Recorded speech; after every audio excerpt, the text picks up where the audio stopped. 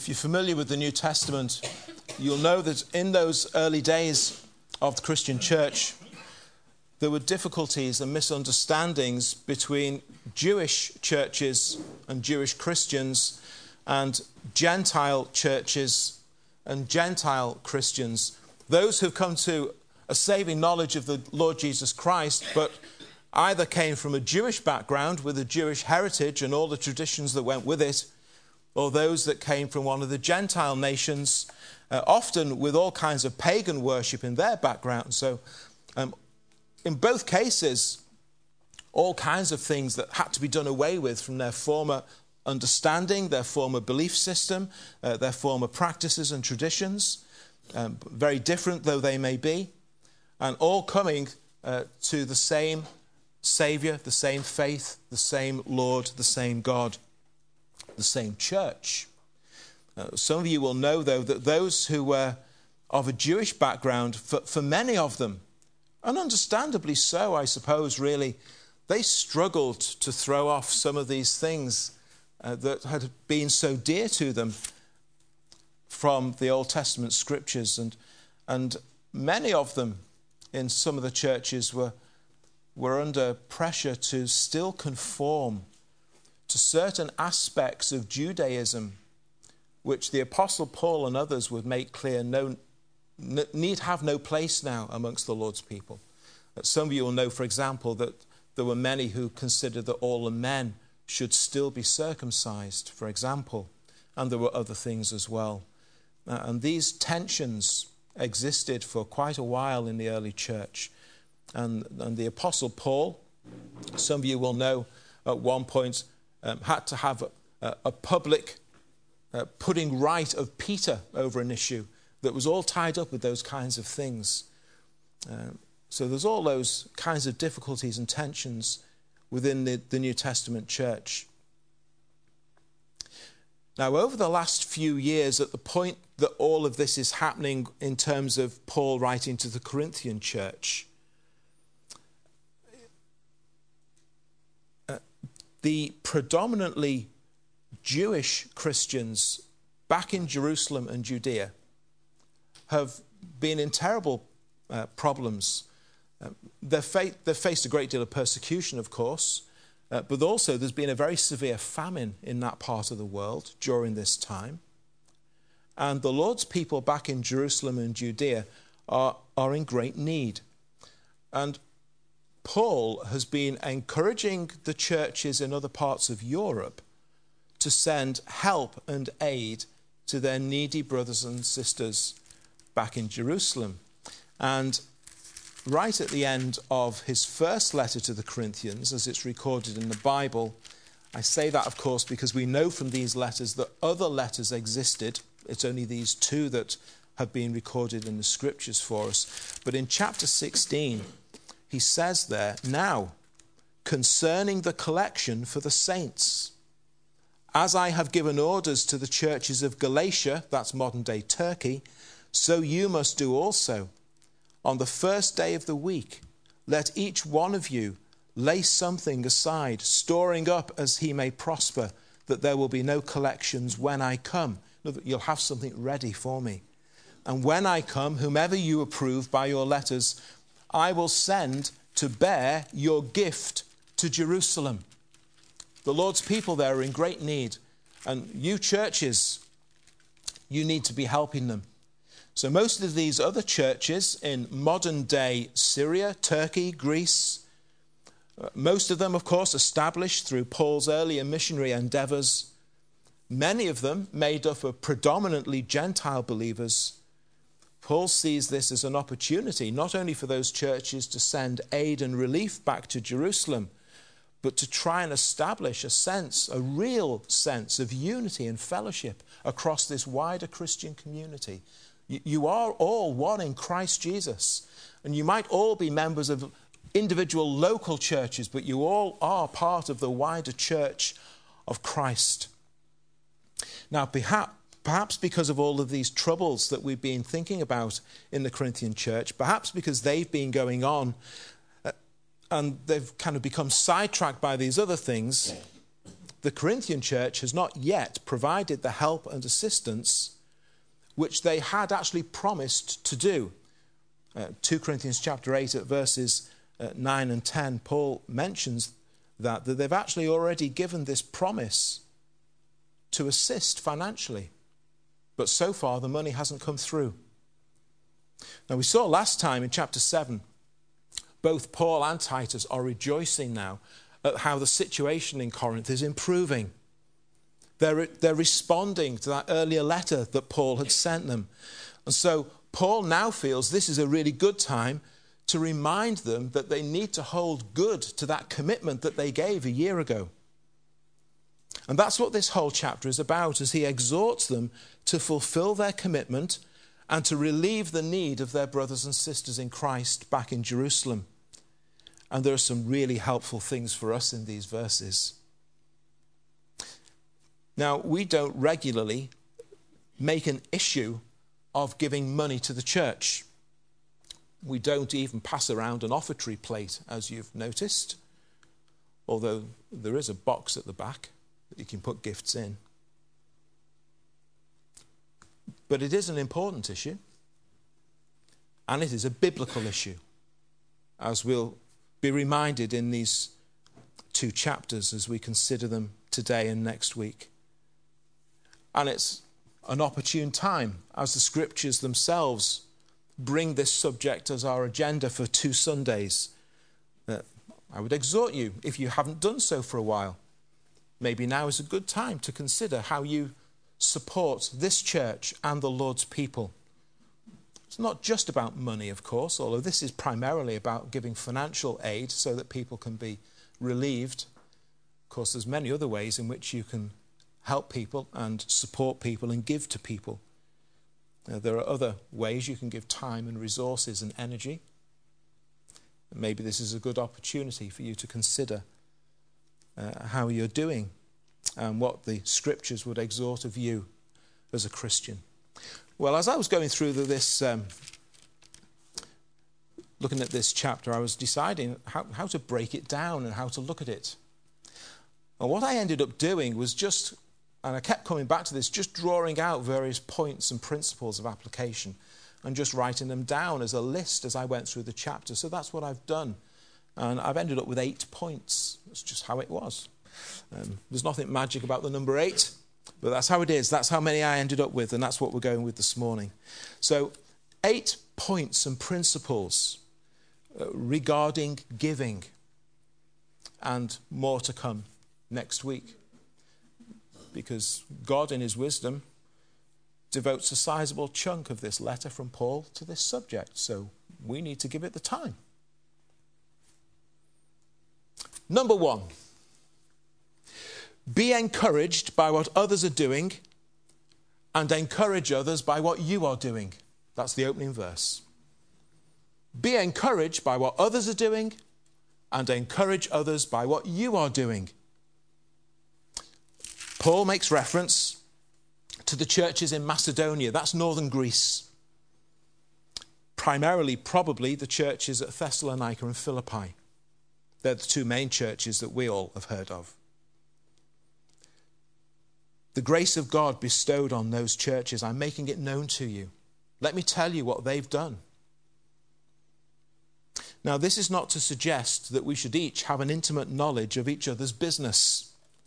Don't forget the instructions of Jesus in Matthew chapter 6 in the Sermon on the Mount. When you do a charitable deed, do not sound a trumpet to draw attention to yourself. That's what the hypocrites do in the synagogues and in the streets, so that they can have glory for men. No. When you do a charitable deed, said Jesus, it should be done in such a way that even your own left hand doesn't know what your own right hand has done. Never mind anyone else. Because you're not in this to be seen by men. The Lord knows, and that's sufficient for anyone. For the most part, it is not good to draw the attention of others to what you are doing. For one thing, pride can all too easily set in. You're not doing this for personal reputation or standing. But as much as we are able to see the love and charity of others, that should be a challenge to our own conscience in terms of what we're doing. And perhaps as we seek to give and as we seek to serve others, our giving and our serving will be a challenge and an encouragement to other people. Let me give you an example. A few weeks ago, Gary Donaldson was telling us of a lady who has committed many thousands of pounds to the work in Sri Lanka, specifically for the construction of church buildings. Now, we don't know her name. We don't need to know her name. It's none of our business to know her name. And she'd probably be mortified if we did. But we do know that a sister in Christ has committed to do that and is keeping to that commitment. Well, the Lord bless her, I'm sure he will. And knowing things like that should challenge and stimulate me. Wow, she's done that. What am I doing? Should make me think that way. That's what Paul is doing here for the Corinthian church. Let me tell you what the Macedonians have done. And remember that if you remain faithful in what you give to the Lord, if you remain faithful in what you give to the Lord, and that's not just about money, then you too can be a good example and an encouragement who moves other people to act. That's the first point from verse 1. And what is it that Paul says about the Macedonian church in verses 2 to 4? Well, be ready to give even when it's hurting. Be ready to give even when it's hurting. In great trial of affliction, yet they have abundance of joy. Deep poverty, yet abounding in riches of liberality. According to their ability, and actually even beyond their ability, they have given. Now, we know something of at least two of these churches in Macedonia, don't we? I've mentioned the names of them already. One of them is the church at Philippi, and the other has two letters written to them, 1st and 2nd Thessalonians. Well, in Philippians chapter 4, verse 15, Paul says this, "Now you Philippians know also that in the beginning of the gospel, when I departed from Macedonia, no church shared with me concerning giving and receiving, but you only." So the Philippian church have a track record in this. Faithful, committed, diligent, caring about Paul and the spread of the gospel, and ready to give. And the Thessalonian church, well, we know something about them, don't we? In the opening letter that Paul writes to the Thessalonians, giving thanks to God always for you, verse 2, remembering without ceasing your work of faith, your labor of love, patience of hope. Our gospel didn't come to you in word only, but in the power of the Holy Spirit. You became followers of us. You received the word in much affliction. Great opposition and persecution was coming to these new Christians, but still they were coming. Still they were giving themselves to the Lord despite the opposition. You've become examples to all in Macedonia. From you, the word of the Lord has sounded forth, and so on. But they weren't only doing those things that Paul mentions there. They were also giving sacrificially to other churches. And here they are mentioned in 2 Corinthians chapter 8. We see that there were two ways, at least, in which these Christians were hurting, but still giving. Firstly, their own circumstances were not good. They were going through many afflictions of their own. Now, perhaps that's a reference to persecution. It almost certainly is. But they didn't allow their own difficulties to let them lose sight of the needs of others. There's a lesson.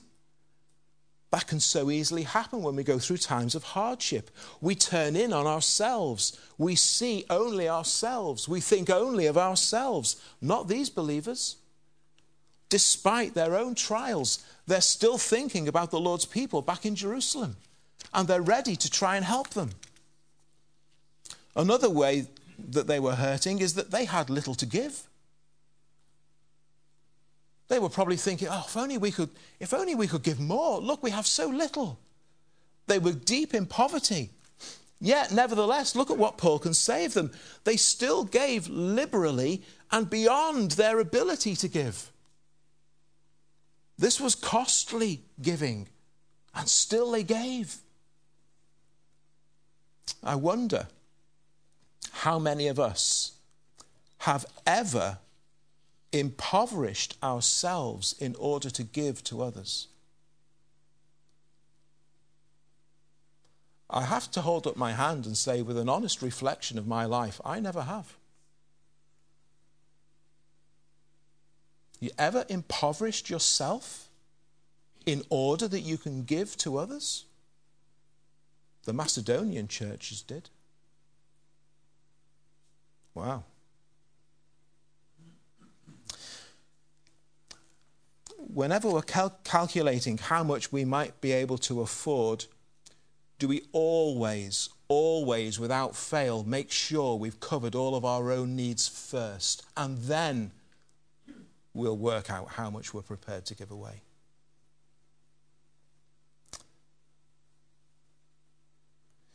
Well, I didn't mention that word grace in verse 1, but I will now, because it's the grace of God that's making the difference in the lives of these people in this Macedonian church.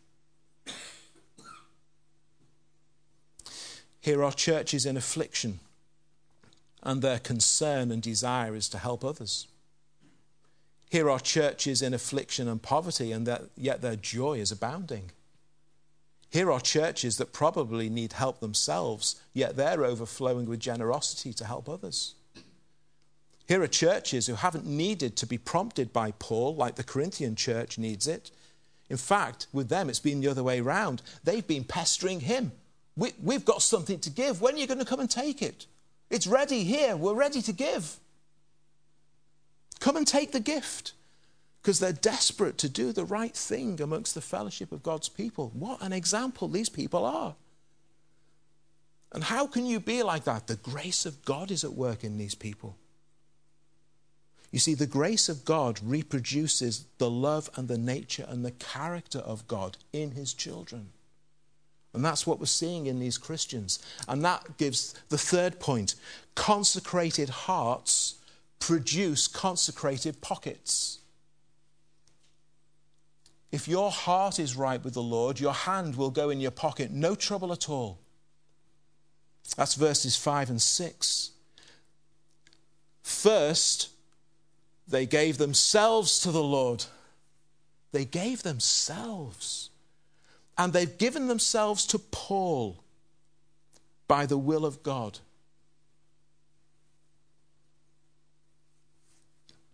How much of yourself have you truly given to the Lord?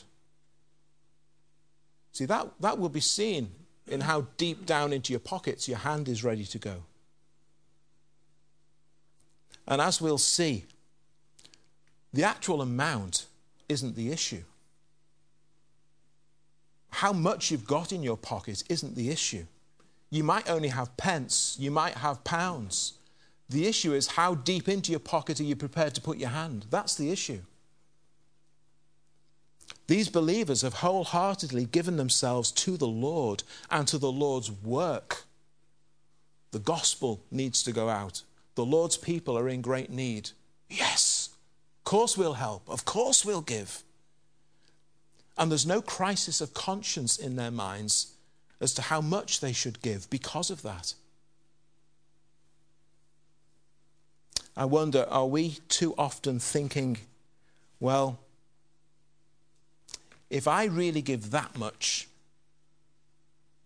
will that make too much of an impact on my own situation?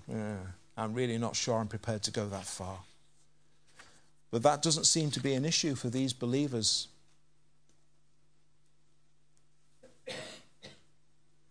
If I give this much, well, this thing over here gets threatened. And if I increased it to this much, well, that thing over there gets threatened as well. Does the Lord seriously expect me to go without that and that in order that I can give this? Well, maybe he does. Maybe he does. Do we ever even pause to think this way as Christian people? That's the challenge of this example that is put before us in the scriptures here.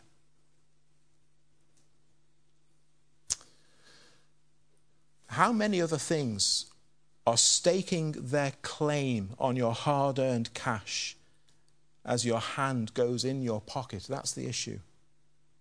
And how many of those other things always win the day? The difference in these churches is that, certainly compared to the Corinthian church, they've wholeheartedly given their whole self to the Lord for him to do as he will. And so these decisions about how much they're ready to give, they're really no big deal at all.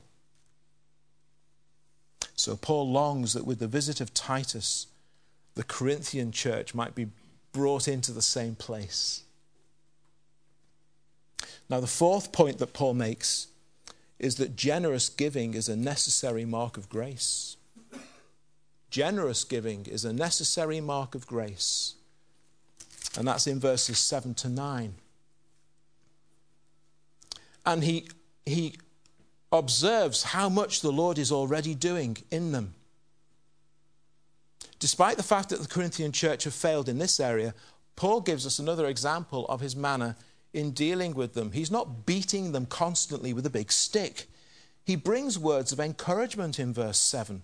He acknowledges the things that are giving full evidence of God's working in them and amongst them. And his argument is, look at all that the Lord is doing in you. Now, why would you not address this issue as well when he's done all of that? Why would you hold back on this one thing when the Lord has done all of these things in you and amongst you? He's trying to show them that for a church that has all the qualities that they have in verse 7, it should be the most natural thing in the world for a church like that to want to come to the aid of the Lord's people, just like the Macedonians have done.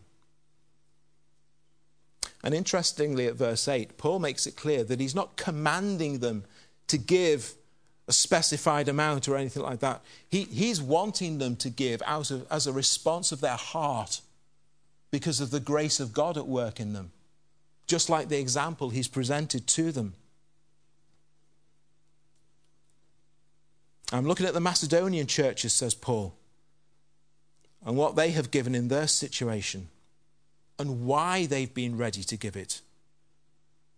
And now I'm looking at you, and what I'm hoping for is to be able to see something similar. And then in verse 9, he really hammers it home.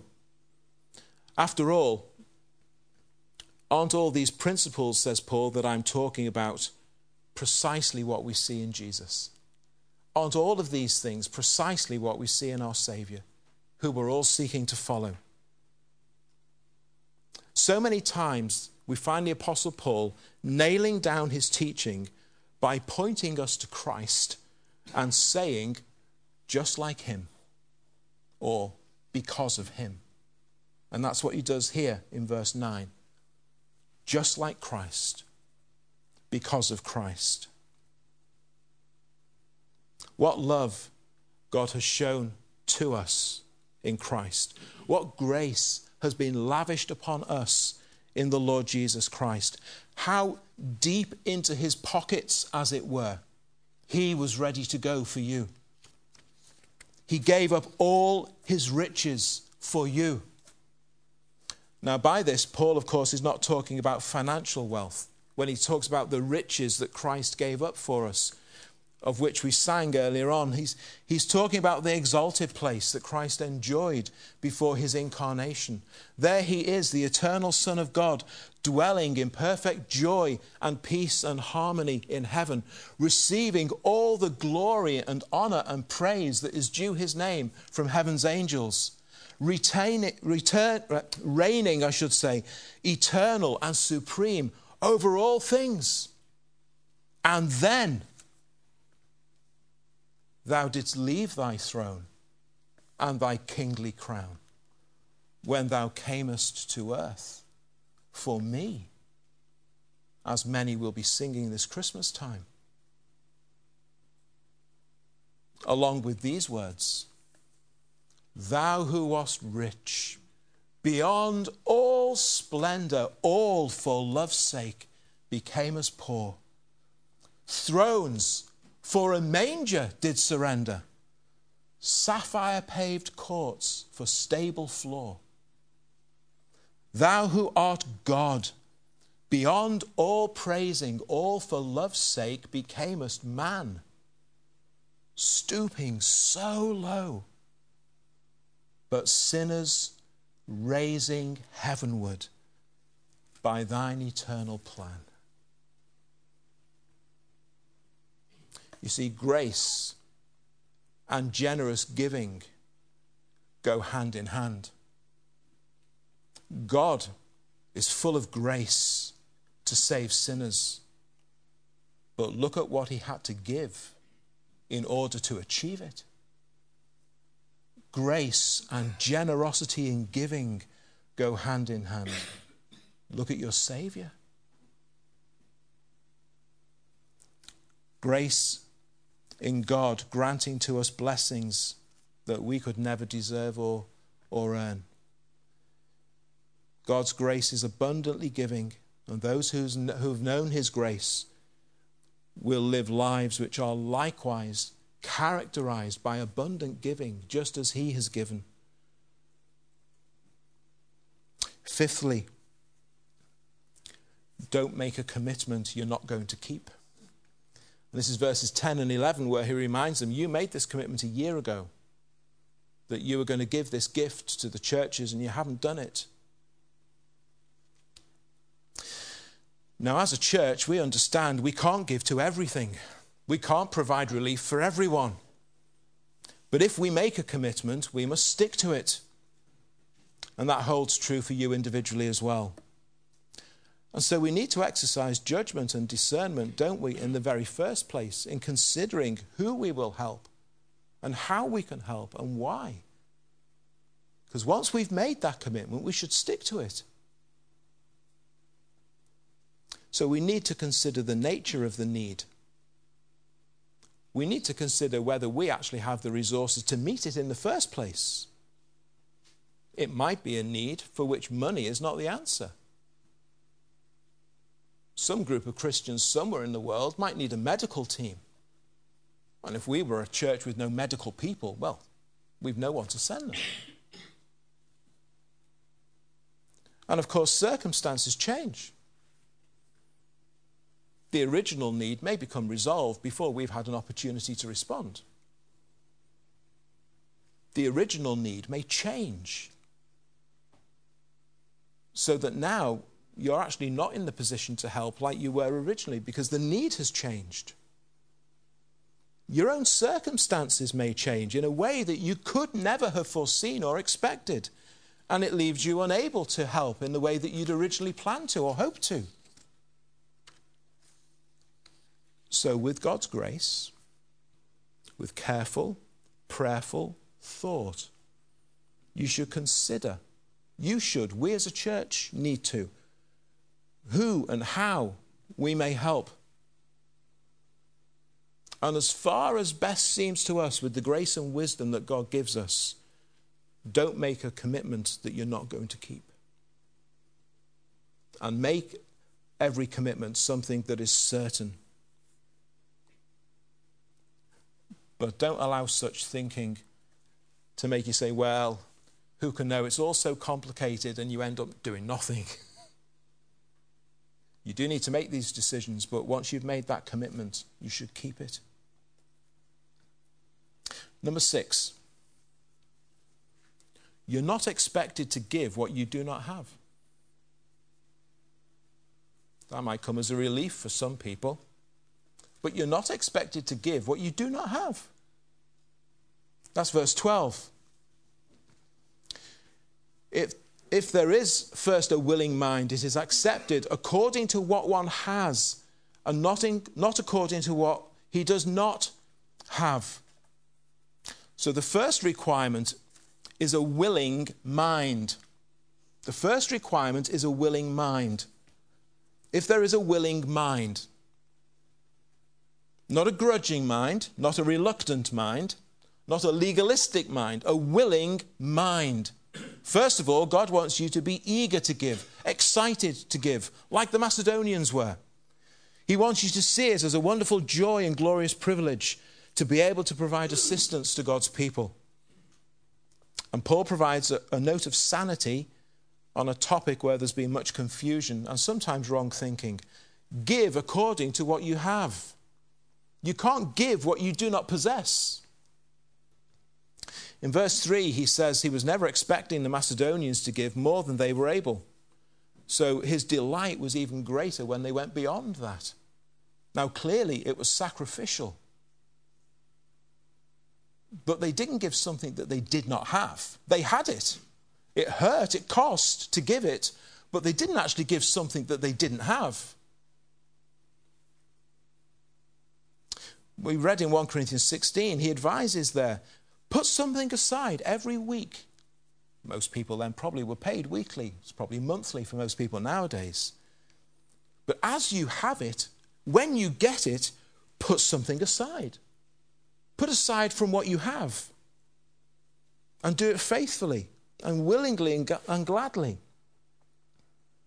Now, some, not Paul, talk about tithing, giving a tenth, as is mentioned in the Old Testament. Well, that can be a helpful guide, but it's never more than a guide. Paul never mentions it at all here. Actually, if you read through the Old Testament, you'll discover there's more than one thing you were meant to give a tithe to. And there were to be gifts and offerings on top of that. You read through that, you come with an absolute minimum of 23%, not 10%.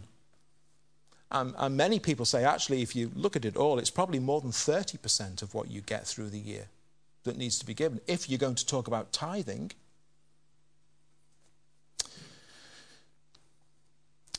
Give as you can out of what you have. Now, let's be clear. For some people, even to get to 10% is out of the question. A low-income family in the UK, living as frugally as they possibly can, may still find that after they've paid all of their essential bills, they don't even have 10% left. And there's nothing they can cut back on. They can't pay less to the council for their council tax. They're living as frugally as they can. They just don't have that much left over. They just don't have that much income. For others, 10% is a drop in the ocean. They could afford to give 50, 60, and it still wouldn't hurt. It's all about the heart. It's all about the heart and them having a willing mind. Well, Paul has more to say on this topic in the next chapter, so we'll leave that issue there for now.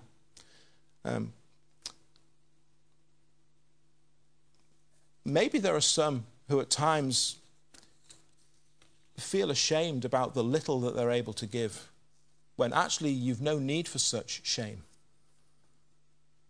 Because you really are giving what you can out of what you have.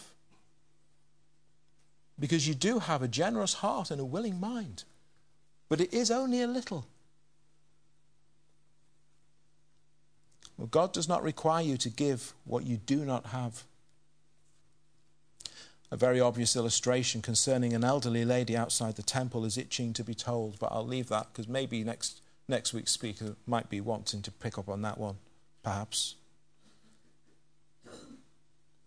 Number 7. This is not a license to exploit one another. Verses 13 and 15 are very interesting, aren't they? I don't mean that others should be eased and you have burdens, but equality. Just to bring some sense of unity across the church. Paul doesn't expect that a group of Christians over here will put themselves in virtual poverty and in doing so make this group of Christians over here very rich so that they can think, hey, this is great, and just sit back and do nothing. That's not what Paul has in mind.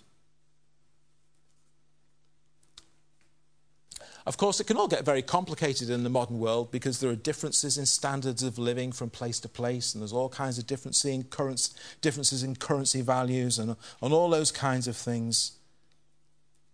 But Paul makes it clear here, we need to have some diligence and thought in what we're doing, in our giving, and seeking to bring some sort of equity and balance across the churches is what Paul has in view. But there are some interesting realities to consider as well in all of this. Give you an example. Pastor Jayanth in Sri Lanka takes great care there that the churches don't get the impression that these rich churches in the West will just supply everything and they don't have to do anything. Because that would be wrong. Of course, we do have a much better general standard of living than they do. We're not as cash rich as they perhaps imagine we are.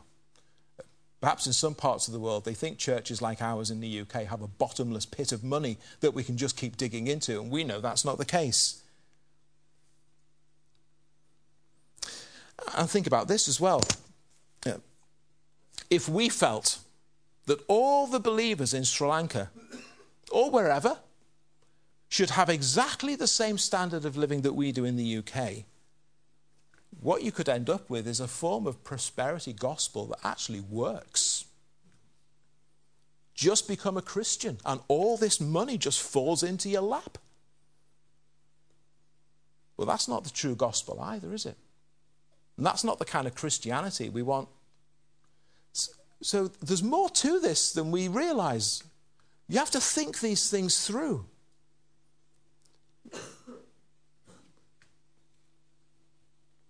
What it certainly does do in these verses is condemn those who, in the name of Christ, allow themselves to generate vast personal wealth off the backs of others who can least afford it. It definitely condemns that. So there's lots of wisdom needed in all of these things. Paul references the manna in the wilderness in Exodus chapter 15. With the exception of the day before the Sabbath, the manna could only be used on the day it was gathered. Then it went off. So even if you picked up 10 times what you needed, you always had an empty larder the next morning. Exactly the same as those who'd only gathered enough for one day. And the picture there is just trying to sensibly distribute resources amongst the Lord's people as best we can. We need a lot of wisdom in all of these things. But we need this willing heart and a generous heart. And then the final point is behaving with propriety and accountability. And that's from verse 16 through to the end of the chapter. And Paul introduces us there to Titus and 2 other men who are involved in the administration of this gift. It becomes absolutely clear that Paul himself isn't even going to have this money in his hands at any point. Now, in his infinite wisdom and gracious provision, God has given Paul these 3 other men with proven character, and they're going to work on Paul's behalf. They're going to do it in such a way that Paul doesn't need to touch any of the money himself. And he's been encouraging all of these churches to give, but it's not going to land in his hand. That's very good and wise. Now, we don't know who these other 2 men are who are travelling with Titus, but he speaks of the integrity that Titus has, and the brother referred to in verse 18 is a well-known figure amongst all the churches. Not only that, it was those churches, not Paul, who chose these men for the task. And that helps to remove any possible future accusations or allegations against Paul regarding where this money came from, where it went, and what it was used for. Now, just the other week, you kept hearing the name Aaron Banks on the news. Now, he's this guy who bankrolled the Brexit campaign with millions of pounds, and all kinds of allegations and accusations are being made against him as to where that money actually came from.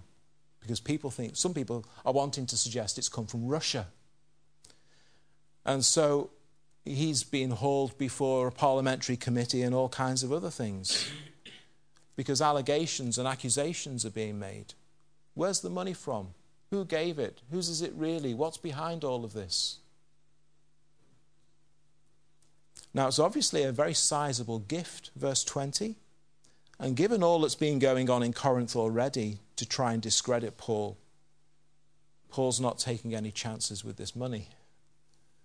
And these men and the churches who've sent them are charged with ensuring that the funds are used in an honourable way and with full accountability.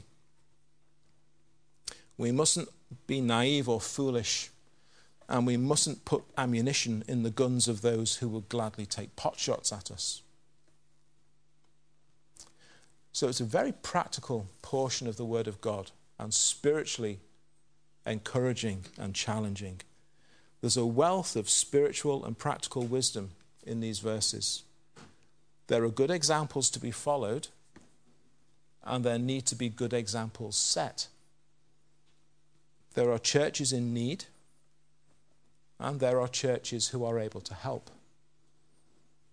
There needs to be willing minds, consecrated lives, and meaningful, generous giving. And there's a Saviour whose life and example is the epitome of all that we should seek to be. Well, the Lord help us in this particular area in our lives as Christians and as a church.